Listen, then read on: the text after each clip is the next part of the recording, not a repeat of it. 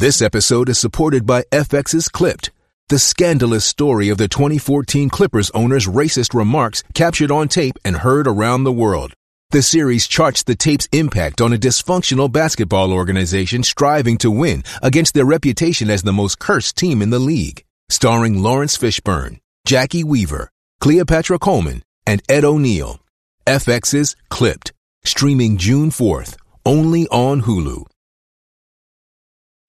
He's involved in a number of businesses. He's a great role model. Telling it like it is, giving you both sides of the story. This is Cats at Night. Great American, a great New Yorker. Now, here's John Catsimatidis. This is John Catsimatidis, Cats at Night.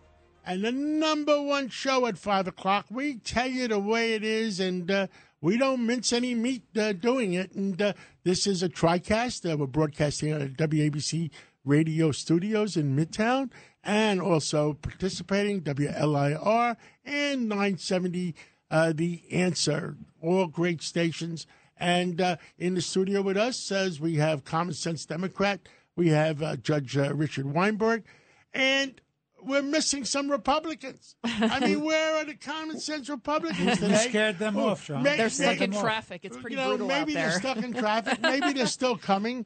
But it's just us. Yeah. Well, you got Lydia. And my sidekick, Lydia Serrani. How are you, Lydia? I'm doing well, sir, but traffic is pretty intense out there. So maybe somebody's caught up in there because it looks like nobody goes to work anymore on a Friday. But we got a great show. But today's Thursday. So if you are stuck in traffic, if you are stuck in traffic, the time will go by very quickly because this show is jam-packed with information and great guests. We're going to have Dr. Mark Siegel, John Chachis, Chadwick Padromos, Dr. Padromos, who's going to talk to us about the fountain of youth. Charlie Gasparino, of course, we'll talk to him about that Twitter deal. Is the deal on hold or not, or what?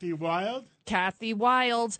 Is the city going to ever open up again fully, and what's holding it back? And first on the line, though, we've got Michael Goodwin, Pulitzer Prize-winning writer, columnist, and just an all-around common sense guy that has the courage to speak the truth and nothing but the truth. Hi, Michael Goodwin. So help me God. I take the oath. Okay. Michael, what the heck are we talking about today? There's so many things going on, and right now there's a conflict with the Durham case. The former FBI general counsel says that the Clinton lawyer Sussman lied to him or lied to somebody. And are you familiar with it? Can you bring it all New Yorkers, all Americans up to date? Well, I'll do my best, John. Michael Sussman is a lawyer who worked for the Clinton campaign in 2016. And he worked for a law firm also, that Perkins Coie, which was a Democratic law firm largely, worked for the DNC, for the Clinton campaign, that sort of thing. The firm was used, as we know now, as a cutout. So the campaign paid money to the law firm, which then went out and hired Fusion GPS, a smear merchant, who then went and hired Christopher Steele, who essentially fabricated the Steele dossier. So that's the connection to the Clinton. Michael Sussman took another tact in trying to fabricate the Trump-Russia collusion story, which was that he went directly to the FBI, somebody he knew there, the general counsel, who told him that according to the charges, that I'm not working for anybody, but I just want you to know that there is this secret computer connection between Donald Trump's campaign and a Russian bank. And it turned out that this secret computer connection, which they had already leaked to the media, was nothing. It was spam, essentially. That the bank was sending everywhere, but they tried to get the media to write a story about it, and having failed that, they went to the FBI, basically wanting the FBI to look at this.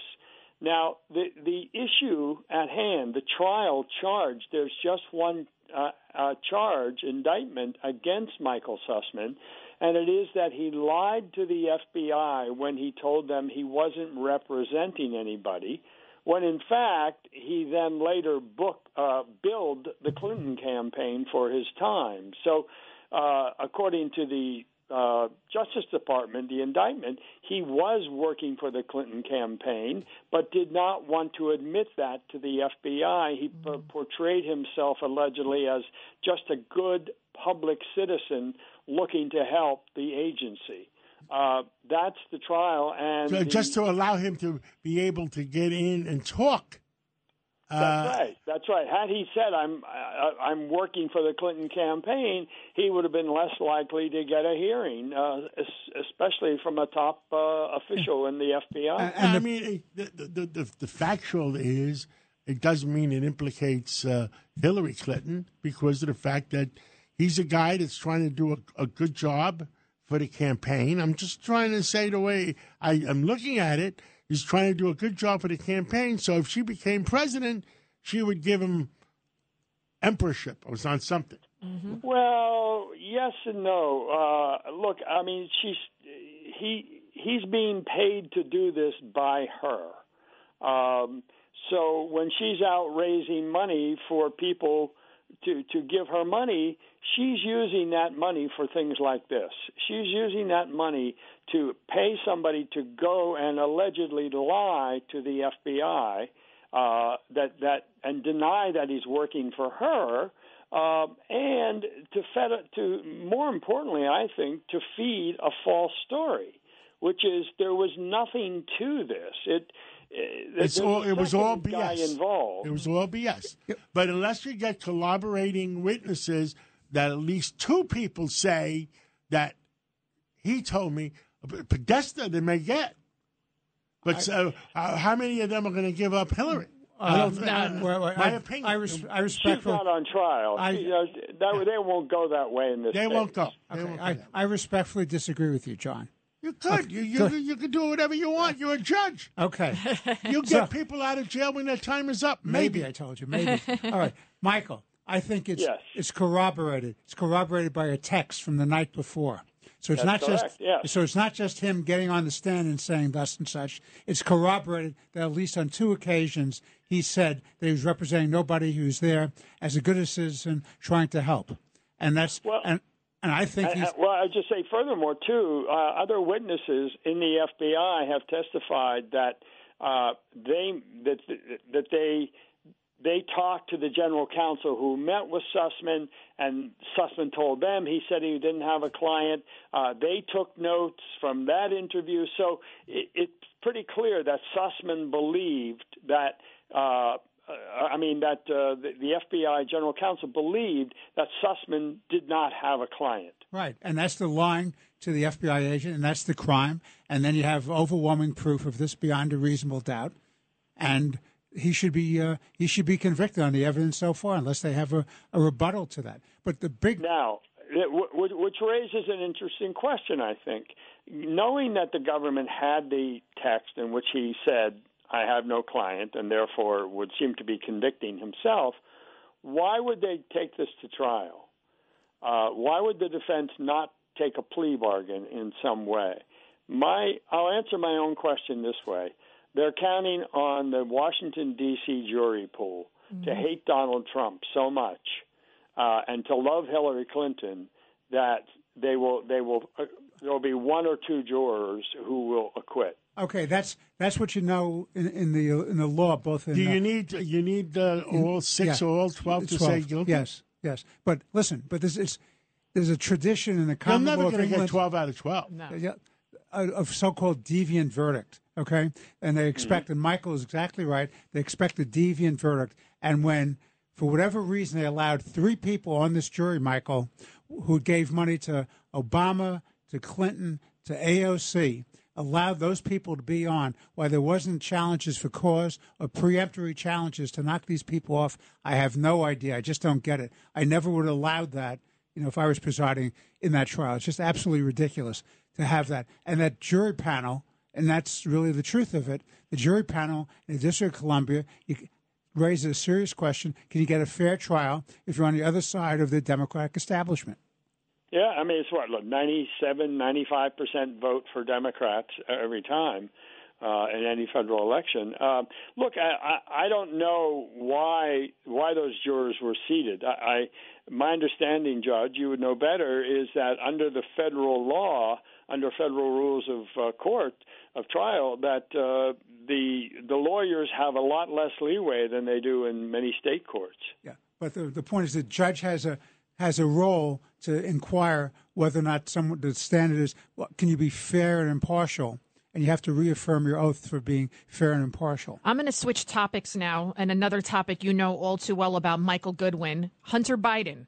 So MSNBC even put out an article that analysis of his hard drive shows that he and his firm took in about $11 million from 2013 until 2018. They spent it fast on everything that we know so far. What do you think about the fact that finally the mainstream media is catching on? And will Joe Biden ever get implicated into? That's why we keep bringing up Hunter Biden. We can't be responsible for what our children do. But we know Joe Biden has lied repeatedly. He's been busted numerous times, and the media basically helped him cover it up. Well, that's true. And you're correct that when NBC and some of the others, the Washington Post recently, the New York Times, have started to authenticate the emails on Hunter Biden's laptop, where all this comes from primarily, it is about time. And I wish I felt more satisfaction, but these are the same people who tried to bury the New York Post coverage of this before the 2020 election. And so therefore I'm not so excited when they finally come around to admitting the facts. When the New York Times is doing that, does that mean the liberal media, and I don't use those words, I apologize for using it because that's not me, but does that mean the liberal media decided, let's hang Hunter Biden, his father will pardon him later? That's a good question, John. I hadn't thought of it that way. I think they may be operating on two tracks. One is they're getting leaks from the FBI about this investigation. They finally decided that it may be a serious case, and therefore they better cover their own butts by writing something about it. But at the same time, each of these stories are very careful to say there's no evidence implicating Joe Biden. Mm-hmm. Now, that's not true. That's simply not true. There's plenty of evidence implicating Joe Biden. If by implication you mean, as Lydia said, he lied. He said, I've never discussed my son's business with him. Now, that is so patently ridiculous. His son flew with him to China to make a deal on Air Force Two in 2014. We have lots of photos of Joe Biden meeting with Hunter Biden and his associates, including someone from Burisma, the Ukrainian energy company, the corrupt Ukrainian energy company that hired him. So the idea that Joe Biden knows nothing, never knew anything, never talked to anybody, and then you have the Tony Bobulinski testimony, which is that I met with Joe Biden. He was the big guy who was going to get 10% from a deal. So I think the media, when it keeps saying there's no evidence implicating Joe Biden, is really, it's almost like, to me, they're throwing Hunter to the wolves and to protect Joe Biden. Their client is Joe Biden. Hunter, Michael, what about Biden himself as Vice President of the United States with a Ukrainian portfolio, going there and threatening to stop payment of billions of dollars to the Ukraine unless their prosecutor is fired? What about that? Yeah, and that's on tape. Right. He admits that on tape. He bragged about it. I think Joe Biden has become so comfortable in his own corrupt ways that he got sloppy. And he would not have done that, right? That speech at a think tank afterwards, I think it was Council on Foreign Relations, after he left office, if he felt there was ever any danger of Hunter being caught up in any kind of scandal. But and the same way with this thing when he said, I never never met with any of Hunter's associates, never talked to him about it. I mean, even reporters from NBC and others have pestered the White House and saying, does he still stand by that? You know, with all this new evidence, does he still stand by that? And they say yes. So I think he's trapped in this history of lies. You know, the great Howard Rubenstein, the late PR executive, had a little sign on his desk. And it was, if you always tell the truth, you don't have to remember what you said. And I think that's what trapped Joe Biden here. He didn't tell the truth, and now he's stuck defending these things. Could we talk to you about the Buffalo situation? We got 2 minutes left before a break. Go ahead. Because on this Buffalo situation, which is absolutely outrageous, it's clearly a racial attack against part of our citizenry. But now you see it becoming politicized as a blame game. What do you say about that? Well, look, I think it's inevitable with politics being what it is and Democrats being so far down in the polls, worried about losing both houses of Congress. I mean, they're grabbing at straws. I mean, they did it with the abortion, and now they're doing it with this. I thought the president's speech the other day was fine. In Buffalo, up to a point, he said some things that needed to be said by the president, and then he went over that line, and he basically linked January 6th and Buffalo as the same sort of thing.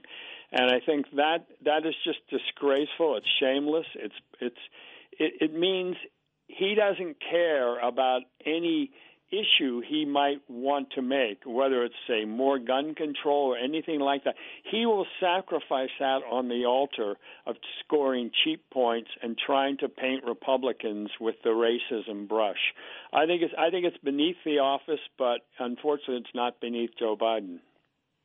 Meantime, if the Democrats wanted to remain in power, all they'd have to do, John, is what would they have to do? Turn on the spigots, right? That's all. North America open up for the crude oil, and inflation will go back down.